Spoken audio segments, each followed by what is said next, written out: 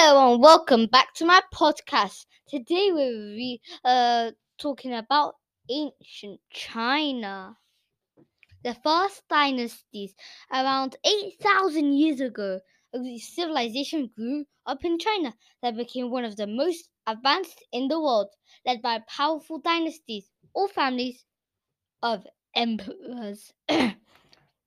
About 8,000 years ago, people began to settle along the river banks in China. The villagers grew up beside the Yellow River. Each year, the river flooded, leaving fertile soil.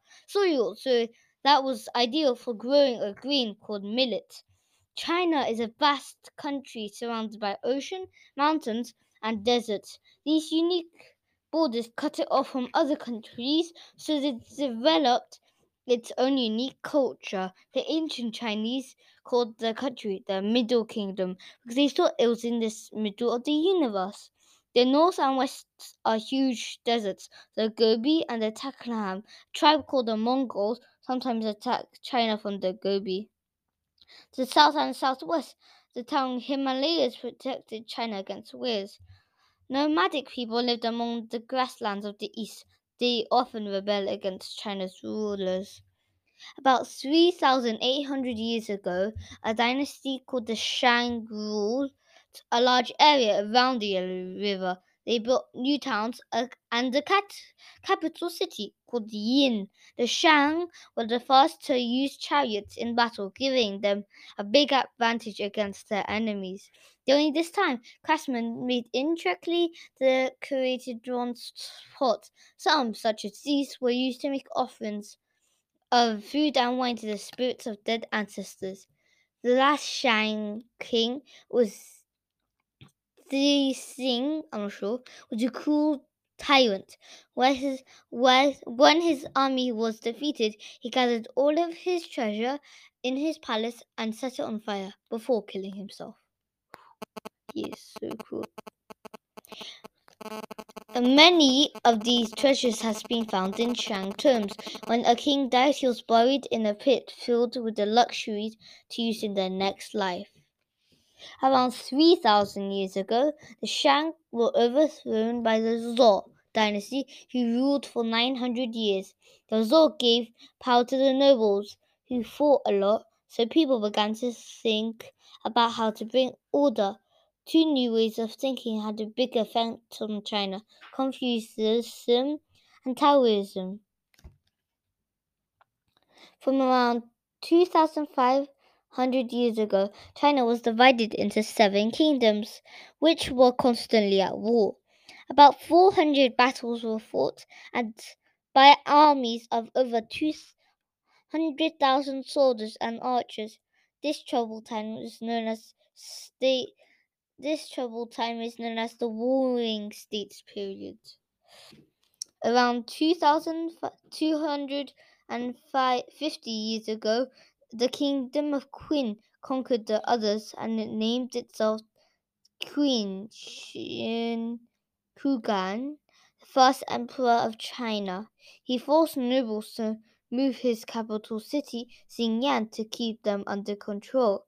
Qin is pronounced Qin, and may be the origin of the word China.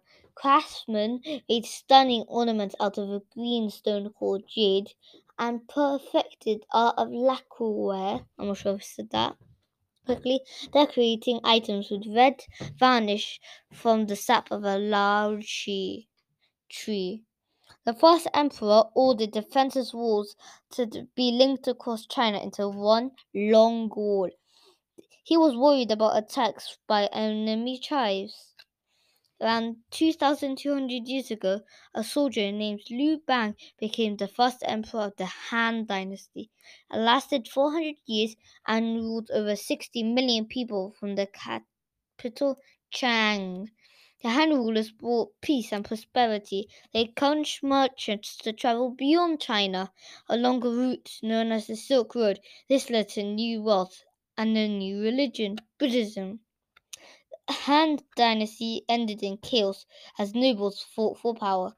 In the year 208, two rival forces clashed in the largest naval battle of history, the Battle of the Red Cliffs on Yangtze River. The battle ended when one side pretended to surrender. As they approached, they set fire to their ships and fled on escape boats. The enemy fleet was caught in fire and destroyed. Around town. Around 2,000 years ago, ancient Chinese towns were busy, bustling places. Merchantmen sold goods at the towns and markets. Craftsmen toiled in sweaty workshops, and rich and poor showered in the crowded streets. Most cities were laid out on a square, with gates positioned symmetrically around the long defensive walls. Tree-lined streets ran from the gate, dividing the house into blocks of houses, shops, markets, and storehouses. High watchtowers on the corners gave the guards good view across the city. The town's main gate was usually on the south wall. This symmetrical design was thought to bring harmony and balance to the city. Most buildings in the town were made out of wood and then painted to make them waterproof. Few cities had their own names. Most of them took the name of the country they was in, with the word Cheng added. Is basically town. Merchants sold all sorts of food at the town's markets. The largest cities had huge markets, dividing into areas selling different things. Merchants came to sell all sorts of goods, meat such as camel and bear, fruits such as pear and pomegranates. There were also fortune tellers, letter writers, astrologers, barbers, and brewers selling Ale. I'm not sure how to say that. Spice stores sold garlic, ginger, and tangerine peel.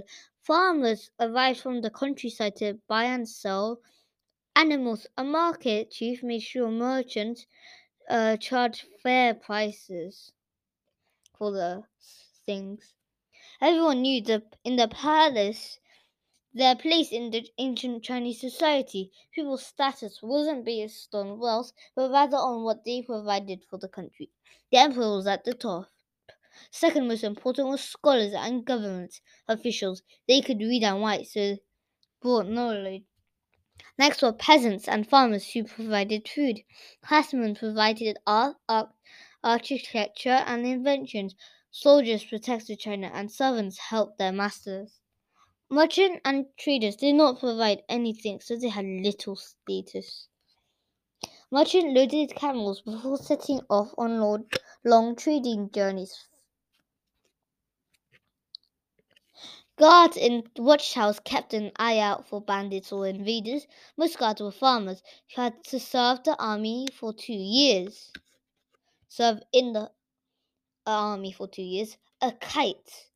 Dancers and acrobats performed for money. And then there's a kite. Wee, a kite. Wee. Wealthy people were carried in carriages pulled by horses or oxen. Wealthy nobles wore thick robes embroidered with patterns. Chinese ladies wore their hair in elaborate styles held placed by pins and combs. The poor usually wore a rough type of cloth called hemp, and they always had hats. In this part of town, craftsmen made things to sell at the market.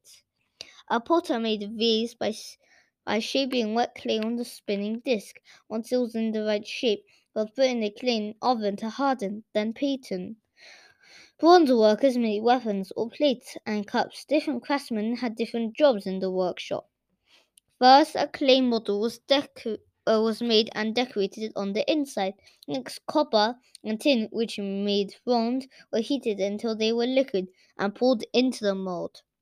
Once bronze hardened, the model was broken open to reveal the bronze object.